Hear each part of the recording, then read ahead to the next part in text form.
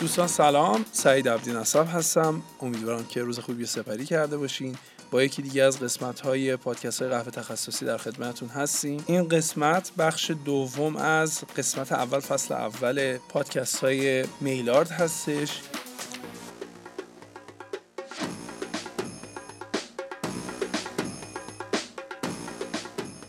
اضافه میکنم پادکست های میلارد به 2 زبان پخش میشه، هم انگلیسی هم فارسی همزمان. یه مقدار فاصله افتاد بین ضبط قسمت ها، یه مقدار تغییرات اتفاق افتاد که البته تغییرات خوبی بود. من خودم یه سری مشکلات داشتم، یه سری سفرها داشتم که باعث شد ضبط قسمت ها تعویق بیفته، ولی خب در راستای خوبی بود. به خاطر همین اینجا اعلام میکنم که پادکست میلارد به 2 زبان همزمان پخش میشه. البته موضوع ها فرق میکنه، اما خوبه که بدونید.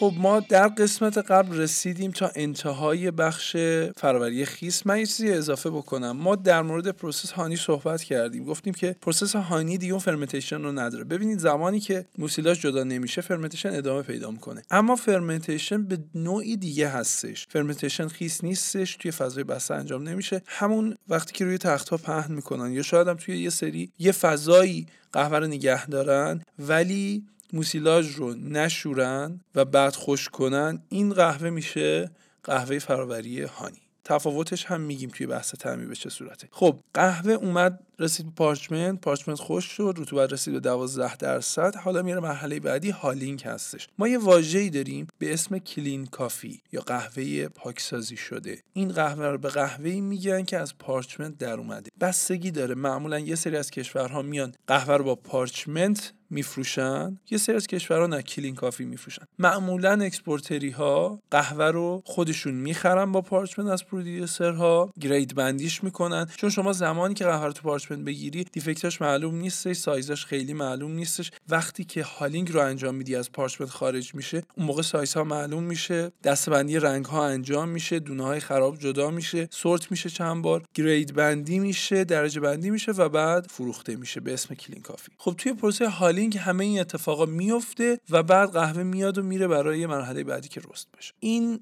شد پروسه فرآوری قهوه واشت یا واشت. میایم سراغ پروسه نچرال، فرآوری طبیعی. اتفاقی که میفته خیلی ساده است. میوه که از دونه جدا میشه، میان اون سورتینگ رو انجام میدن، حالا یا با باد یا دوباره توی آب میریزن. میوه هایی که چگالیش کمتر رو جدا میکنن، بعد پهن میکنن تمام میوه ها رو روی تخت هایی که بهش میگن دراینگ بد، یا بعضیا بستگی به سنتشون داره روی زمین هم پهن میکنن، ولی خب خیلی توصیه نمیشه. یه نکته اشتباهی بود که میگفتن این قهوه رو روی زمین که پهن میکنیم طعم‌های زمینی به خودش میگیره. نه، به این راحتی نیستش، چون روی زمین پهن میکنی طعم بیاد از تو زمین بیاد تو میوه، نه این نیستش. ولی خب تاثیر بعد میذاره. بهتر اینه که روی اون تخت‌های خشک شدن یا دراینگ بد پهن بشه، چرا که قهوه همه جا هوا و اکسیژن به همه جا قهوه میرسه و یه دست خشک میشه. همینطور تو طول خشک شدن باید اینا زیر و رو بشن که یک دست کل میوه خشک بشه به راحتی تا زمانی که رسید به رطوبت 12%. بعد میان این رو هالینگ رو دوباره انجام میدن و همون سیستم پیاده سازی میشه. یه باور غلط بود که من تو سفر آخری که به کنیا هم داشتم متوجه شدم.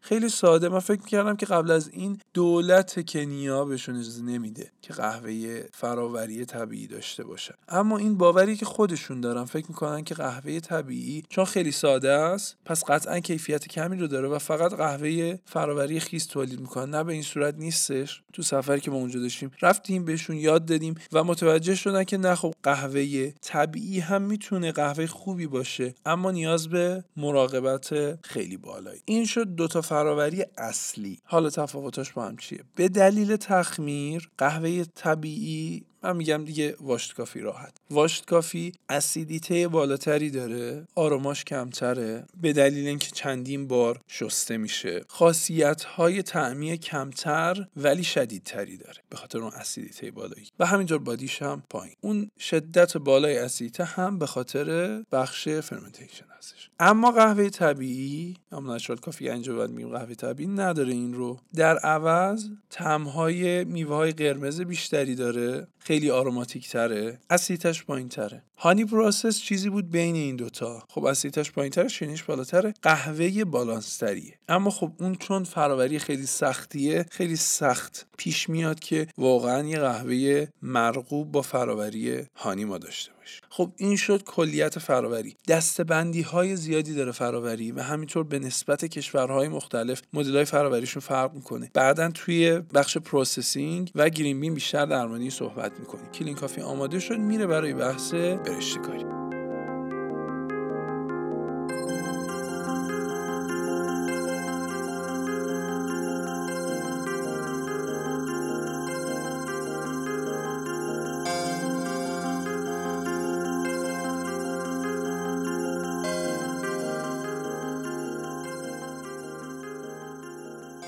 خب پروسه برشته کاری خیلی پروسه جذابیه و این روزا تو کل دنیا خیلی طرفدار داره، به خاطر اینکه واقعا یه دریایی از علم شما میتونی داشته باشی و برشته کاری در بر بگیری. میتونی هم خیلی ساده این کار رو انجام بدی، هیچ استانداردی نداره و به نظر منم نمیخواد، بسته به خود افراد داره. این روزا پیش میاد بچه‌ها من سوال میکنن آقا مثلا چطور ببینید روستر شدن و کار روستری رو انجام دادن، بله یه فن مثل باریستا بودن نیستش، یه فنه، یه کار صنعتیه، یه مقداری خیلی همینطوری نیستش، اما به هر حال با هر لولی از دانش شما میتونی کار برشته کاری انجام بدی. یه سری بیسیک داره که ما اینجا در موردش صحبت میکنیم، توی دورهای برشته کاری هم صحبت میکنیم. همین این علم رو که داشته باشی دیگه بعدش به خودت مربوطه که آیا بری اون فرمول‌های شیمیایی و دنبالش ببینی چطوری میتونی چه تغییراتی ایجاد بکنی، یا که نه اون کار روزمره رو انجام بدی. شاید هم دیده باشید پروسه برشته کاری دماها خیلی مهمن، یه نموداری داره، اون نمودار رو میتونی همیشه تکرار بکنی و خب یه قهوه قابل قبولی داشته باشی. اما از ابتدا اصلا پروسه برشته کاری چی؟ خب ما قهوه سبز رو حالا در اختیار داریم. این قهوه سبز رو که همینجوری نمیتونیم استفادهش کنیم. خیلی بوده نظراتی که گفتن بله حالا مثلا قهوه سبز رو میخورن برای این برای اون خاصیت داره، برای لاغری. اصلا هیچ کدوم از این حرفا نیستش. بحث این که میگن قهوه سبز بخورید برای لاغری اینه که قهوه سبز رو معده نمیتونه هضم بکنه. شما زمانی که میخورید احساس سیری میکنید و دیگه چیزی نمیخورید، این میشه که میگن لاغر میکنه. این کل داستان پروسه خوردن قهوه سبز، هیچ خاصیت دیگه ای نداره. قهوه سبز یه دونه خیلی سفته که مثل لوبیا خیلی راحت نمیشه استفادهش که باید اول کامل برشته بشه، حتی پخته هم نمیشه، یعنی با آب 100 درجه تازه از 150 درجه آهسته آهسته شروع میکنه میره به سمت اینکه یه اتفاقای شیمیایی داخلش بیفته. قبل از اون به هیچ عنوان هیچ اتفاقی نمیفته. اول ما دستگاه برشته کاری داریم که میاد قهوه رو برشته میکنه. 3 مدل اصلی داره. یه مدل برقیه، یه مدل درام داره، یه مدل با هوای گرم کار میکنه. حالا این درامدارها مدل‌های اصلی هستن. یه مخزنی داره که به واسطه اون پرهایی که داخلش داره قهوه بالا پایین میشه و میچرخه و کل دور دونه که توی دستگاه مختلف فرق میکنه گرما میبینه و زیرش منبع حرارت گازی داره. الکتریک همینه ولی منبع حرارتش برقیه، خب کیفیتش پایین‌تر قطعا. هوای گرم شما یه مخزنی داری، این رو با هوای گرم مثل که با سشوار بگیری قهوه رو برشته کنی. هوای گرم به این صورت با باد گرم قهوه رو برشته میکنه. این روش اصلی برشته کاری. چه پروسه‌ای رخ میده که قهوه برشته میشه؟ اگه توی یوتیوب من توی چنل خودم و روی سایت سعی میکنیم که این ویدیو رو بذاریم، اتفاقی که برای قهوه میفته تو پروسه برشته کاری، اول نگاه میکنین این سبز، بعد کم کم شروع میشه وقتی داره حرارت میبینه از 100 درجه که رد میشه، اون پوسته رویی که اگه یادتون باشه تو قسمت قبل گفتیم بخش قسمت‌های مختلف میوه و دونه، سیلور اسکین آروم آروم ازش جدا میشه، بعد شروع میکنه این میره به رنگ زرد تبدیل شدن. تا اونجا چه اتفاقی افتاده؟ اون رطوبت 12% بود که از پروسسینگ مونده بود، شروع شده بود خوش شدن تا زمانی که دونه شروع میکنه اصطلاحش کالر چنج، رنگش عوض میشه. این دیگه پروسه دراینگ یا خشک شدن تمام شده. شما رطوبت داخل دونه رو تا 70% خشک کردین و دونه میره به سمت برشته شدن. اتفاقی میفته بهش میگن میلارد ریاکشن. اسم پادکست ما از همین اتفاق اتفاق میاد. میلار ریاکشن رو توی ویکی‌پدیا سرچ کنید کامل میاره. اسم فردی بوده که این فرایند شیمیایی رو کشف کرده و علت و معلول‌هاش رو تعریف کرده. اونو برید لطفا اونجا بخونید، چون بحث میلارد یه پروسه خیلی طولانیه که کامل سعی میکنم من به صورت یه قسمت راجبش توضیح. میلارد ریاکشن اتفاق میفته، بعد میرسه به بخش کرک. اون رطوبت داخل دونه که به بخار تبدیل شده، تبخیر شده، یک باره از داخل دونه میاد بیرون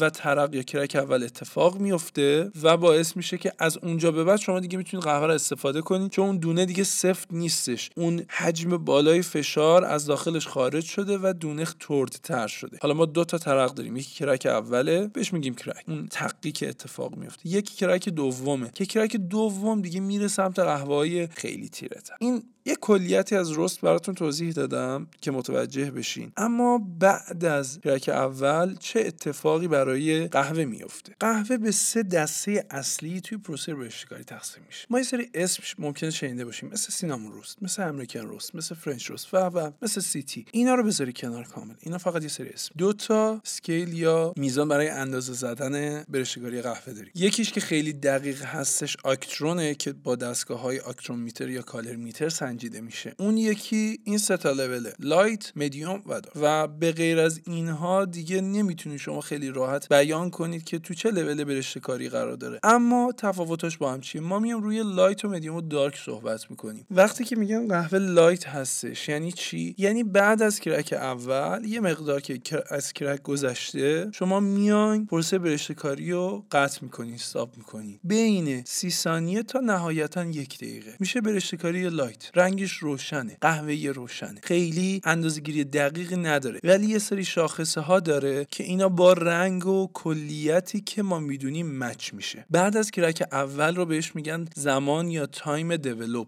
تایمی که در اصل طعم و عطر بعد از کرک اولی که استخراج میشه. شما اگر قبل از کرک اول قهوه رو استاپ کنین اصلا هیچ طعم و عطر عصارگیری نخواهید کرد. خب این قهوه لایت چه شاخصه‌های طعمی داره؟ ببینید بعد از میلارد شما زمانی که میلارد ریاکشن اتفاق میفته، گفتم برید یه کوچولو در موردش بخونید، کاراملایز هم اتفاق میفته. اول من یه چیزی بگم، دلیل رنگ قهوه چیه؟ شکر هستش. شکری که کاراملیزه شده یا کاراملایز شده. اگر که کارامل تا حالا درست کرده باشید میبینید شکر رو که میریزید بهش گرما میدین، اول اون میلارد براش اتفاق میفته، بعد کاراملایز اتفاق میفته، بعدم میسوزه. دقیقاً این قهوه. دلیل رنگ قهوه اون کاراملایز، اون شکره. شکر یکی از اصلی ترین عنصرهای قهوه است. پس ما نمیتونیم بگیم قهوه شیرین هست یا نیست. میگیم شیرینیش بالا یا شیرینیش پایین. این درجه لایت یعنی شما زیاد کاراملایز رو ادامه ندادی، بعد از دیولپ سریع برشته‌کاری قطع کردی. یه سری خاصیت ها داره. اولا که به دلیل اینکه طعم‌های دیگه هنوز به وجود نیومده، هنوز کامل نشده، شما شیرینی بالایی، اسیدیتت به شدت بالا، چون اسیدها تازه استخراج شدن و هنوز اون شکل اصلی خودشون نگرفتن. تلخی پایینه. بادی هم به همین صورت. بادی از اون غلظت قهوه میاد. تو بخش اول این دو تا رو من توضیح دادم، یکی اسیدیتی یکی بادی. بادی زمانی که بالا باشه از غلظت بالایی یک چیزی میاد. آبو با شیر مقایسه میکنم. آب بادی پایینی داره، شیر بادی بالایی داره.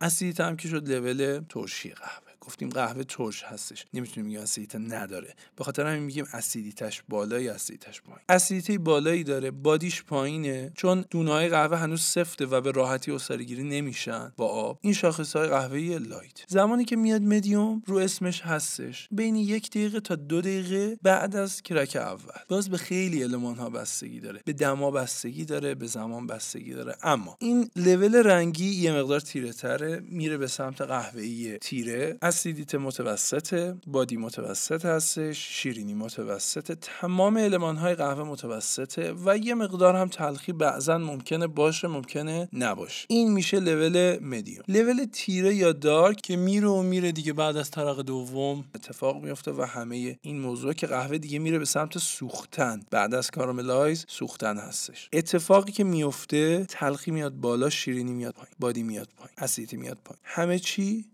افول میکنه.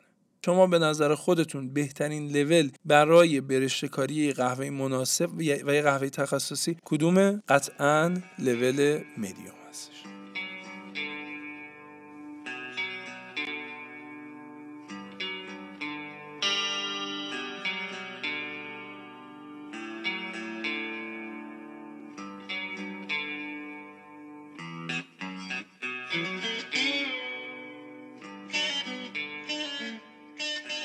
پس ما زمانی که قهوه‌مون برشته کاریش تیره تره یا دارک روسته طعمای کمتری داریم. وقتی لایت طعما خیلی اگزاجره است، زمانی که مدیوم در بهترین حالت خودش قرار داره. اگر یه دونه سبزی کیفیت بالایی داشته باشه باید تو لول مدیوم برشته بشه، به خاطر اینکه اگه یه مقداری کم باشه به سمت لایت بره باعث میشه که اسیدیته های خیلی بیش از حد، اسیدیته خیلی بالا نذاره که اون طعم خوب قهوه عیان بشه. اگر که خیلی به سمت برشته کاری تیره بره چه اتفاقی میفته؟ باز باعث میشه که اون تلخی نذاره طعم قهوه رو خوب احساس کنه. یه نکته این وسط به وجود میاد چرا یه سری از قهوه ها رو تیره برشته میکنن. اول اینکه خب یه سری قهوه تلخ دوست داره. الان بحث ما سر این نیست که آیا اون خوبه یا خوب نیست. اینجا ما برای قهوه تخصصی صحبت میکنیم و میگیم قهوه تخصصی شما اگه تیره درست کنی طعمش رو متوجه نمیشی، قطعا خوب نیست. اما چرا یه سری از قهوه رو میان تیره برشته میکنن؟ یکی به خاطر سلیقه است، دو به خاطر اینه که قهوه‌هایی که کیفیت پایینتری دارن اگر شما توی لول مدیوم برشته کاریش کنی چه اتفاقی میفته؟ باعث میشه اون طعمای بدش عیان بشه و در نهایت قطعا دلچسب نخواهد. این بحث برشته کاری قهوه است. خیلی کوتاه و مختصر. زمانی که قهوه رو میبینی به رنگش اگر نگاه کنی مشخص میشه. اگه خیلی روشن باشه خب نیستش، ولی به هر حال یه قهوه است با اسیدیته بالا. بعضی‌ها خیلی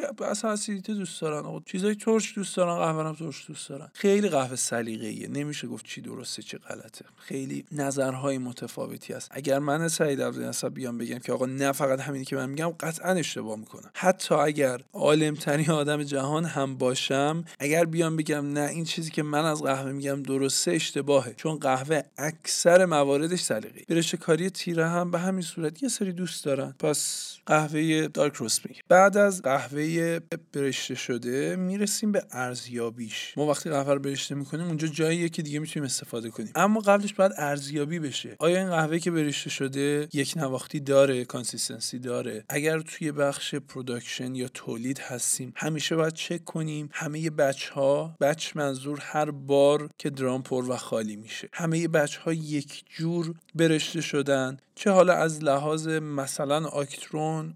آکترون رو توضیح ندادم. ببینید آکترون درجه تیرگی قهوه است که این آکترون لول رنگیه. حالا من یه مطلبی هم یه فایل پی دی افی براتون میذارم روی سایت که بتونید دانلود کنید، در مورد آکترون کامل توضیح داده. ولی بعد از کرک یه رنجی داره بین 95 تا 25. از 95 لایت ترین قهوه شروع میشه میاد تا 25 دارک ترین قهوه. این آکترون به چه صورت اندازه‌گیری میشه حالا تو فایل بیشتر میتونید بخونید، ولی کلیتش اینه که با بازتاب نور از رنگ قهوه اون درجه قهوه رو با اصطلاحی به اسم آکترون اندازه‌گیری میکنه و به شما میگه. اینکه حالا همیشه آکترونتون یک نواخت باشه روی هر درجه برشته کاری که دارید خیلی مهمه. بعد از اون یکی از اصلی ترین روش های ارزیابی قهوه کاپینگ هستش. اما چرا کاپینگ؟ چون ما در نهایت قهوه رو از لحاظ تست میسنجیم دیگه. کاپینگ چیه؟ کاپینگ یه روشیه که خیلی ساده قهوه رو دماوری میکنه. یه روش دماوری خیلی ساده و ثابت قهوه است که توی حجم بالا به راحتی میتونید انجام بدید. جلوتر براتون توضیح میدم. و میتونید تمام قهوه ها رو یه جور ارزیابی بکنید. این باعث میشه که عوامل بیرونی مثل دماوری، مثل هر چیز دیگه ای تأثیری نذاره و یکسان بتونید قهوه ها رو ارزیابی بکنید با قواعد یکسان. روش های مختلفی داره اما یه روش واحد داره که SCA یا SCAA سابق پیشنهاد داده بود. جلوتر براتون توضیح خواهیم داد. تمام انجمن ها روش های مختلفی برای کاپینگ دارن اما همشون به این روش استناد کردن. حالا همشون فرم های متفاوتی دارن برای امتیازدهی قهوه. یکی از 100، یکی از 50، یکی از 10،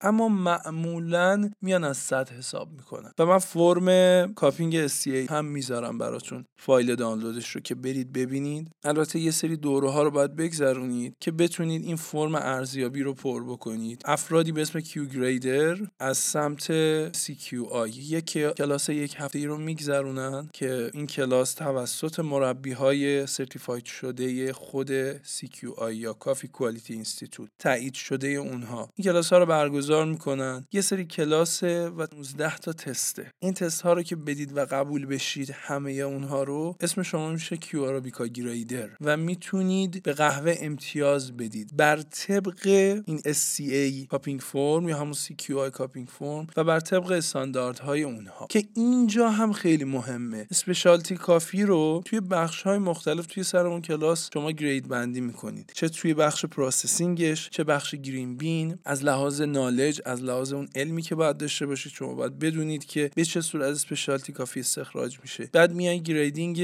دونه سبز داری و بعد قهوه برشته شد که شما امتیاز میدی به این قهوه. هر قهوه‌ای که بالای 80 باشه میشه قهوه اسپشیالتی، هر کدوم که پایین اون باشه میشه نان اسپشیالتی. ولی فقط به این فرم خلاصه نمیشه، یعنی قبلش هم گفتم بهتون مهم. حالا بیشتر داخل این بحث نمیشیم، اما خب برای ارزیابی کردن قهوه چه چیزهایی نیاز داریم؟ 2 تا قاشق، یک کاپ کاپینگ بول، یک سری کاپ گرد هستش، نباید شکستگی داشته باشه، بهتره که شکستگی نداشته باشه. گرایندر، ترازو، کتری برای به جوش آوردن آب، نسبت قهوه به آبی که میریزید بعد 8.25 قهوه و 150 سی سی آب، یا 11 الی 12 گرم قهوه و 200 تا 220 سی سی آب. این وسایل و همینطور تایمر هم احتیاج دارید. این وسایل کلیه که برای کاپینگ نیاز. اولین کاری که باید انجام بدید اینه که قهوه رو آسیاب کنید، نه خیلی درشت باشه نه خیلی ریز، تقریبا شبیه نمک دریایی. بریزید کف کاپینگ بول و بو کنید. اون فرگرنس یا درای آروما رو احساس میکنید. این اگر که این برگه اسکورشیت قهوه رو هم ببینید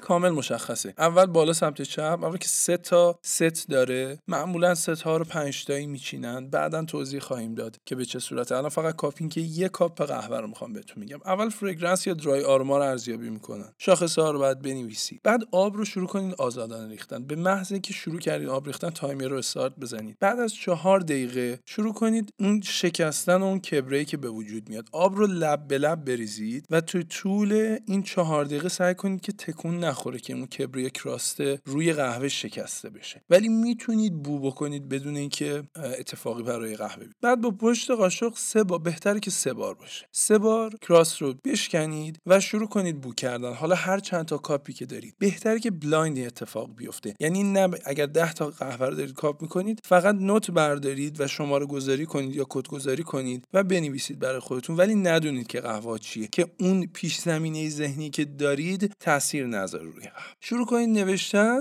و دیگه اون کبره رو هر زمان که تونستید با 2 تا پشت قاشق، مثلا امکان ویدیوش رو بذارم توی سایت، با 2 تا پشت قاشق جمع کنید و 6 الی 8 دقیقه صبر کنید تا دما برسه زیر 50 و وقتی که تست میکنید زبونتون نسوزه. یه چند تا قاعده هستش توی چیدن میز کاپینگ. اولا که ببینید یهو نیاد مثلا یه سری قهوه خوبو با یه سری قهوه بد با هم کاپ کنید. باید قهوه هایی که کاپ میکنید کاتگوریاش جدا باشه. 4 تا کاتگوری اصلی داره. یکی قهوه‌ای واشته، یکی قهوه‌ای نچراله، یکی قهوه‌ای افریقایی و یکی قهوه‌ای آسیایی. اینا که کامل باید از هم جدا باشه. حالا یه وقت می‌بینید مثلا یه سری قهوه برای اسپرسو رست می‌کنی، یه مقدار رستش تیره تره یا بلنده یا هر چیز دیگه‌ای که هست. اولا بهتره اونا رو با خود اسپرسو تست بکنید. اما اگر هم که دارید کاپ می‌کنید که بهتره نکنید، ولی اگر که دارید کاپ می‌کنید بازم من اصلا پیشنهاد نمی‌کنم. ببینید چقدر میگم، بهتره که همون اسپرسو رو کاپ کنید. وقتی بلند میزنید به تأثیری نداره کاپینگ، ولی حالا به هر حال اونا رو یه میز جداگونه، قهوه‌ای که به هر دلیل یه سری یه مقدار تیره‌تر رست شدن، روی تیبل و میز جداگونه کاپ کن و بعد بیاید و شروع کنید. اون کراسی که میشکنید هر چقدر بمونه روی کاپ هیچ ایرادی نداره، ولی بهتره بلافاصله بعد از اینکه ارزیابی آروما رو انجام دادید جمعش کنید، شروع کنید کاپ کردن. این ترتیب چیدن اینها هم مهمه، گفتم بهتون باید کاتگوریاش از هم جدا باشه. بعد از 6 الی 8 دقیقه بستگی به کاپتون دیگه قهوه به دمایی میرسه که شروع کنید شما کاپینگ رو، ارزیابی رو انجام دادن. توی 3 حالت قهوه رو ارزیابی: وقتی که خیلی داغه اما نه اینکه دهانتون رو بسوزونه، وقتی که گرمه، وقتی که سرد. این پروسه تا 25 دقیقه از ابتدا تا 25 دقیقه دیگه نهایتا ادامه پیدا میکنه و بعد از 25 دقیقه دیگه هم عصاره‌گیری زیادی میشه از قهوه، چون هنوز اون لرد قهوه با آب در تماسه، پس عصاره‌گیری ادامه داره و اینکه دیگه خیلی سرد میشه. اما کاپ کردن شاید دیده باشین یه واژه‌ای داره به اسم هورت کشیدن یا سلرپ کردن. شما اینو هورت میکشید، شبیه صداش رو در میارم ببینید. این کار رو باید هر بار انجام بدین. اما چرا؟ این یه دلیلی داره. اسپری کردن باعث میشه که آروماها بیشتر احساس بشه. اگه نخوایم خیلی تکنیکی بگیم، آروماها که بیشتر احساس بشه، اگه یادتون باشه تو بخش اول چی گفتیم؟ طعم‌ها بیشتر احساس میشه. طعم‌ها همون از آروماها میاد. طعم‌ها بیشتر احساس میشه و خب میتونید راحت‌تر و بهتر. این کلیت بحث کاپینگ باید از لحاظ بادی، شیرینی، بالانس بودن، اسیدیتی، فلیور، افتر تیست، حتی اوورال کلیت قهوه ارزیابی کنین، نمره بدید و نظراتتون رو در موردش بنویسید. این میشه ارزیابی قهوه به روش کاپینگ. حالا شاید ارزیابی به روش‌های دیگه هم باشه، حتی روش اسپرسو رد نمیشه، ولی خب این روش به خاطر سادگی که داره اولا شما همه جا میتونید انجام بدید، بعدم این که خب استاندارده. ما باید سعی کنیم هر روز به روز بریم بیشتر به سمت استاندارد. بحث بعدی در مورد آسیاب ها، البته اینو قبل کاپینگ هم میتونستیم بگیم، ولی خب بحث بعدی خیلی ربط داره.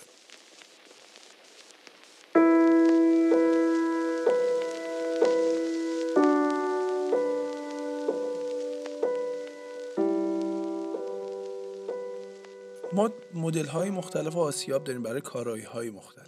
آسیاب ها به 3 دسته تقسیم میشن، اونم به خاطر تفاوت تیغه هاشون. حالا مدلایی که با هم فرق میکنه، کارایی هاشون متفاوته، ولی اینجا این دسته بندی که من میخوام خدمتتون عرض کنم، آسیاب ها رو به 3 دسته تقسیم میکنه. اون از لحاظ تیغه هاشه. 3 مدل تیغه اصلی داریم که آسیاب ها رو از هم جدا میکنه. یکی رولر ها هستن که یه سری غلطک خیلی بزرگه و قهوه رو خورد میکنه، خیلی تنظیمش راحت نیست و اصلا دقیق نیستش. یه مدل تیغای مخروطیه که به صورت 2 تا مخروطی نرم مادگی داخل هم میره و یکی دیگه فلت هستش. حالا این 2 تا اون بحث اصلی ماه. چه فرقی با هم میکنه؟ آسیاب‌های مخروطی تیغاش استکاک کمتری با هم دارن و به قهوه کمتر ضربه میزنن، اما خیلی دقیق دونه ها رو آسیاب نمیکنن و کانسیستنسی نداره، هماهنگ نیستن، دونه ها یک نواخت نیستن. اما تیغای فلت یک نواخت دونه های قهوه رو آسیاب میکنه، کانسیستنسیش خیلی بالاه. اتفاقی که میفته استکاک بیشتری داره و باعث میشه قهوه داغ بشه و تو طولانی مدت به قهوه و عصاره‌گیری قهوه ضربه میزنه و به تبع وقتی داغ‌تر میشه باعث میشه قهوه اوور اکسترکت بشه. این یه کوتاهی در مورد آسیاب حالا مدل‌های مختلفی داره. تو همون تیغای فلت چند مدل، تیغای کونیکال چندین مدل. یکی از بهترین آسیاب‌هایی که من باش کار کردم و کار میکنم یکی 43 یکی 43 کانسیستنسی بالا و همینطور به قهوه کم ضربه میخوره، خیلی سرعت بالایی داره. جزو معدود آسیاب‌هایی هستش که هم برای مصارف قهوه دمی خوبه، هم برای مصارف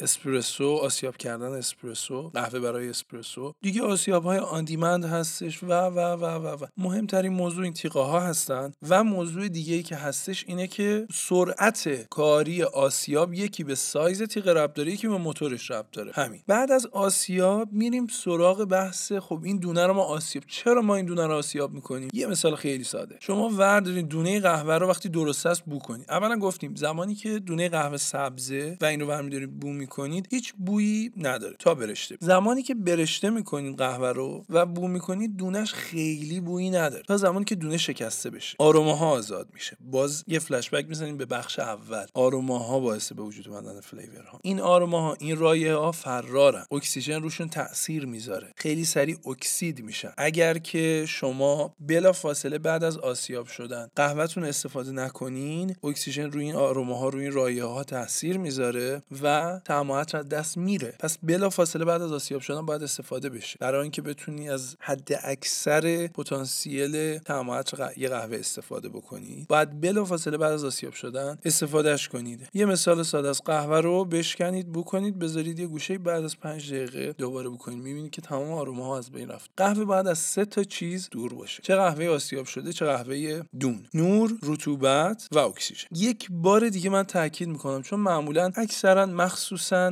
عزیزانی که توی خونه قهوه رو استفاده میکنن این سوال براشون پیش میاد، میگم مگه میشه ما سالهای سال داریم قهوه آسیاب شده مصرف میکنیم؟ بله خب این اشتباهه، به خاطر اینکه خرید آسیاب یه مقدار سخته، نه به خاطر قیمتی، به خاطر اون آشنایی حداقلیش و کسی توضیح نداده، به خاطر اینکه این بحثو بسته نگه داره و به فکر کیفیت نبودن اومدن این کارو انجام دادن. من معمولا به برندهای قهوه پیشنهاد میدم، میگم آقا اصلا اگه کسی از قهوه آسیاب شده خواست نفروشی. معمولا میان قهوه آسیاب شده میخوان، من میگم آقا بهشون این آسیاب‌های دستی رو پیشنهاد بدین، هم راحته، هم قیمت مرغوم صرف و مناسبی داره، همین که کیفیت قهوه شما خیلی مهمه که چی جوری قضاوت میشه و چی جوری قهوه سرو میشه. شما هزاری هم قهوه خوبی داشته باشی، وقتی قهوه رو آسیاب شده بگیری یا بلکن آسیاب بد داشته باشی، به هیچ عنوان فایده ای نداره، که به هیچ عنوان نمیتونی اون طعم و عطر خاص و ویژه‌ای که دوست داری مصرف کنندگان بتونه مصرف کننده های قهوه متوجه بشن رو بهشون انتقال بدی. چرا؟ چون قهوه بد آسیاب. یکی از مهمترین موضوعه. به هیچ عنوان قهوه آسیاب شده نباید مصرف بشه. قهوه از قبل آسیاب شده. اگر این اتفاق میفته، مثلا میگیم حالا شرایط خاصه، باید توی ظرف دربسته باشه، نهایتا تا 8 ساعت مصرف بشه. اینم هیچ استانداردی نداره. حالا اگه من میگم 8 ساعته، مثلا همیشه 8 ساعت، نه این یه عدد تقریبیه. من خودم این کارو انجام دادم و اندازه‌گیری کردم، دیدم تا 8 ساعت یه چیزایی میمونه، بعد 8 ساعت دیگه هیچی نمیمونه. این برندهای اولا که برندهای ایتالیایی این کارو انجام میدادن، اکسیژن رو خالی میکردن، باز اون تاثیر میذاره. به محضی که شما در و بسته رو باز میکنی، همه رو باید همون موقع مصرف کنی. به هر حال این مولکول‌های قهوه زنده هستن و اکسید میشن. حتی اگر شما این رو استاپ بکنی، باز اونا از حرکت که باز نمیایستن. این روندشون آهسته‌تر ممکنه بشه، ولی نمیتونی استاپ کنی این رو. روند از بین رفتن اون سلول‌های رایحه و آروما آهسته‌تر میشه، نمیتونی به صورت کامل استاپش کنی. و به هر حال اونها برندهای تجاری. پس من شدیداً تاکید میکنم بهتره که یه آسیاب خیلی معمولی بگیرید، حتی اگر از این آسیاب‌هایی که همه توی خونه‌ها دارن باهاش خشکبار، دارچین، هل رو آسیاب میکنن، حتی اگر اون رو تمیز کنی، از اون استفاده کنی، خیلی بهتر از اینه که قهوه آسیاب شده بخری. پس لطفاً بیایید که این یکی از راه‌هاییه که میتونه بسیار کمک کنه که قهوه بهتر نوشیده بشه، چه برای مصرف کنندگان، چه برای کسایی که دارن تولید میکنن. من میبینم اصلا حتی برندهای تجاری میرن سمت که راحت ترش کنن. بله این راحتیه خیلی خوبه، ولی نه به قیمت این که کلا کیفیت از بین بره. خیلی راحت، البته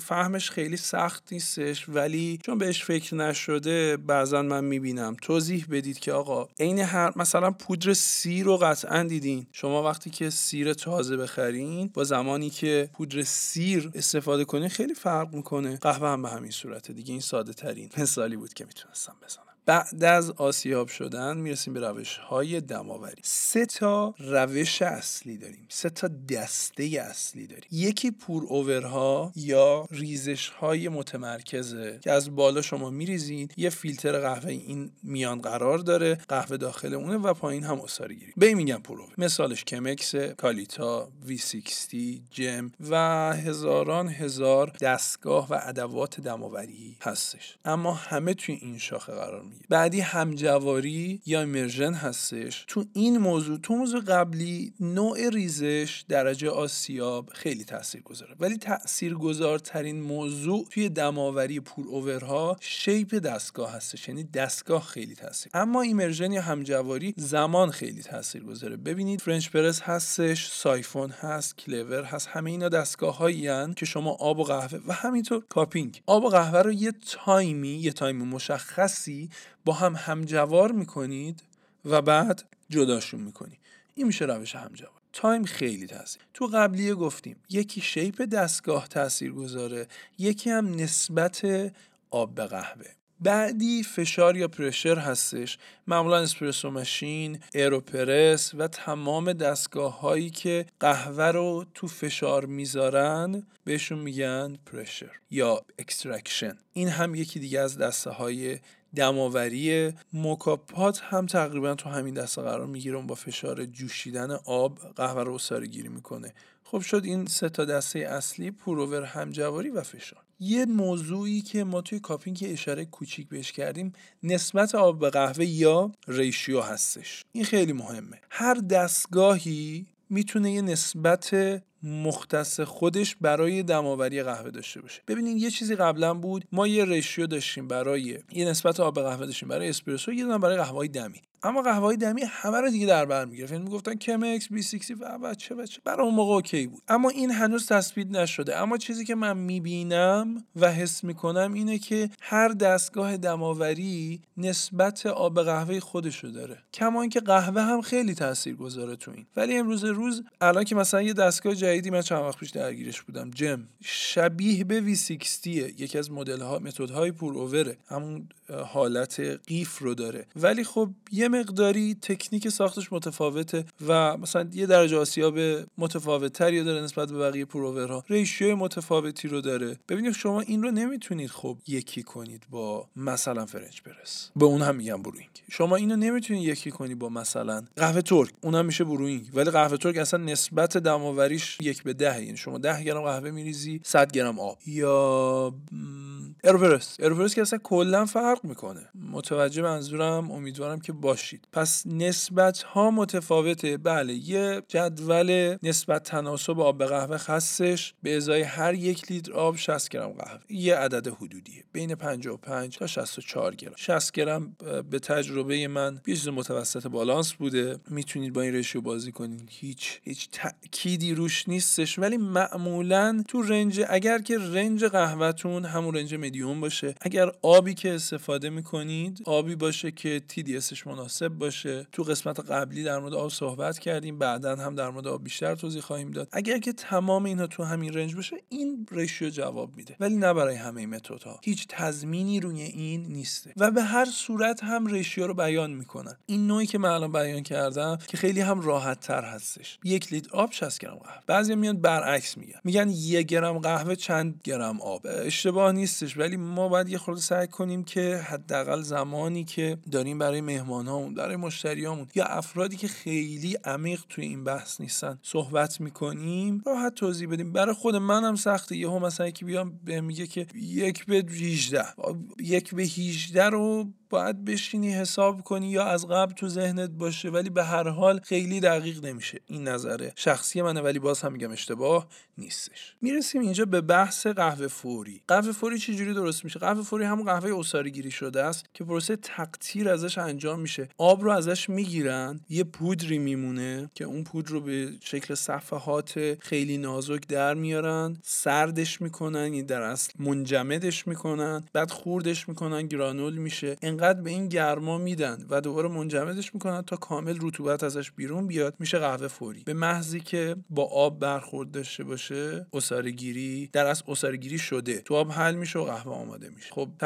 هیچ طعمی نداره، چون قهوه‌ای که از قبل آماده شده عین همون قهوه اکسید شده است. یه مقدار طعم بیشتره، ولی در حد یه اسیدی خیلی کم، بیشتر تلخی. و همینطور چون عصاره گیری تو لول خیلی بالایی بوده، چون زمانی که عصاره گیری میشه اولا خیلی قهوه رو خورد میکنن، بعدم با آب دمای خیلی بالای اینو میجوشونن، حد اکثر عصاره گیری از قهوه انجام میشه. عصاره گیری رو یک کوچولو در موردش توضیح دادیم. این بحث عصاره گیری، ما وقتی که آب رو از قهوه رد میکنیم رنگ قهوه عوض میشه، عصاره گیری میشه. چرا؟ قهوه یه سری مواد جامد محلول مثل نمک داخل خودش داره. نمک کاملا مواد جامد محلوله، اما قهوه 30% از هر دونه مواد جامد محلوله. یعنی اگر 10 گرم دونه قهوه داشته باشی، شما نهایتاً 30%ش تو آب حل میشه، بقیه‌اش حل نمیشه به صورت کامل. اما شما نباید ماکسیموم این رو عصاره گیری کنید، به خاطر اینکه طعم‌های بد هم عصاره گیری میشه و خاصیت‌های بد قهوه هم عصاره گیری میشه. بهترین درجه عصاره گیری برای قهوه بین 18% تا 22% تو هر متد دماوری. اینو تو همینجا براتون نگه می‌دارم که کلیتی رو بدونید. قهوه مواد جامد محلول داره. شما به خاطر همین وقتی که عصاره گیری می‌کنید، بعد از عصاره گیری یه سری تفاله دارید، همش حل نمیشه. خیلی نمیتونی عصاره گیری کنی یا خیلی کم نمیتونی عصاره گیری. این یه کلیتی بود از نسبت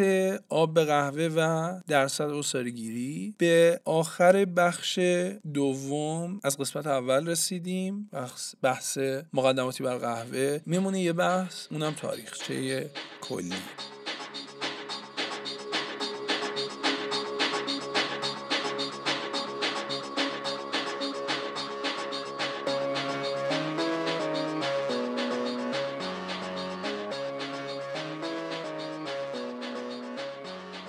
ما اول بحث توضیح دادیم از زمان پیدایش قهوه تا اواخر سال 1800، سده 1800 و اوایل 1900، دقیقا سال 1901 و یه مقدار قبلتر از اون که اولین شبه ماشین اسپرسوها ساخته شدن، موج اول قهوه بود. این که اصلا قهوه استارت پیدایشش زده شد، مردم با قهوه آشنا شدن. قهوه خانه‌های اون زمان که شبیه قهوه خونه‌های امروزی البته خیلی قدیمی تهران هستش و شهرهای دیگه، اون چیزی که ما از قهوه خونه تو ذهنمونه، جامعه اون موقع اینجوری بوده. این موج اول قهوه بود، پیدایش قهوه. از زمانی که اسپرسو ماشین اومد توی بحث، اومد تو بازار، کلا همه چیز تغییر کرد. دیزاین کافه ها تغییر کردن، رفتن سمت کافی شاپ شدن. ایتالیا خیلی بولد شد. اسپرسو یه نوشیدنی جدیدی بود که به سرعت خیلی هم طرفدار پیدا کرد و برای خودش سبک و استایلی داشت، از رست بگیر تا ترکیب شدن یا همون بلند تا عصاره‌گیری و آیتم های دیگری که مشتقات اسپرسو بودن، مثل کاپوچینو، لاته و همه این موارد که خیلی طرفدار پیدا کرد و هنوزم که هنوز شما میبینید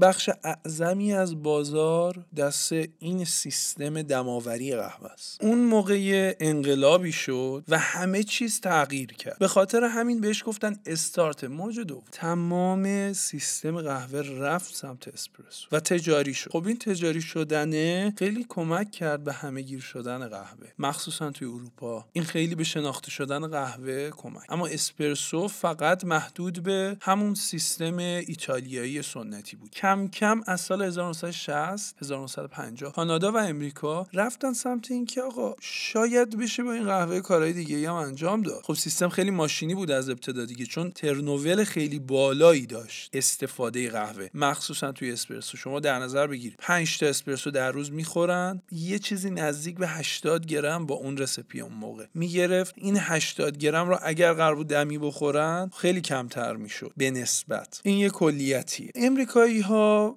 و کانادایی ها اومدن گفتن که خب اگر بیشتر به قهوه توجه کنیم، چون قیمت قهوه روز به روز میومد پایینتر، وقتی ترنوول میرفت بالا و خیلی اهمیتی به کیفیت نمیدادن و مزرعه دارا هی بی خیال کشت قهوه میشدن، چون این حجم خیلی بالایی باید شما تولید بکنی تا به سود برسی. همین الانش هم همینجوریه، ولی باز بهتر شده نسبت به اون موقع. اینا گفتن که اولا قهوه رو بیایم با کیفیت تولید بکنیم، بعد بیایم با روش‌های دیگه استفاده بکنیم، بیایم حتی همون اسپرسو رو یه مقدار تغییر توش ایجاد بکنیم، دما رو یه خورده تغییر بدیم، آبی که استفاده میکنیم و تمام متغیرها. که این استارتی بود برای بحثی که امروز بهش میگن موج سوم. تا سال 2000 که مبحث قهوه تخصصی از 1970 شکل گرفت، المان‌ها رو براش تعریف کردن، استانداردها رو تعریف کردن، چه جوری تولید میشه، چه جوری مصرف میشه. همه اینها باعث شد سال 2000 رفت داخل بازار بورس قهوه‌ای بالای $4 که باید دلیل واسش می آوردن و دلیلش همین تخصصی بودنش. آروم آروم آروم سهم بازاری گرفت. امروزه فکر کنم به 40% رسیده. این رو مطمئن نیست، چک بکنید، ولی مطمئنم زیر 38% نیست. دفعه آخری که چک کردم سهم بازار قهوه به نسبت 100% به نسبت قهوه تخصصی، یعنی کل این همه این کاری که ما داریم انجام میدیم تازه 40% بازاره دیگه. خودتون بقیه‌شو در نظر بگیرید. این شد موج سوم سال 2000، شروع اصلیش. چه اتفاقی افتاد؟ دوباره همون جریان، کافه ها تغییر کردن.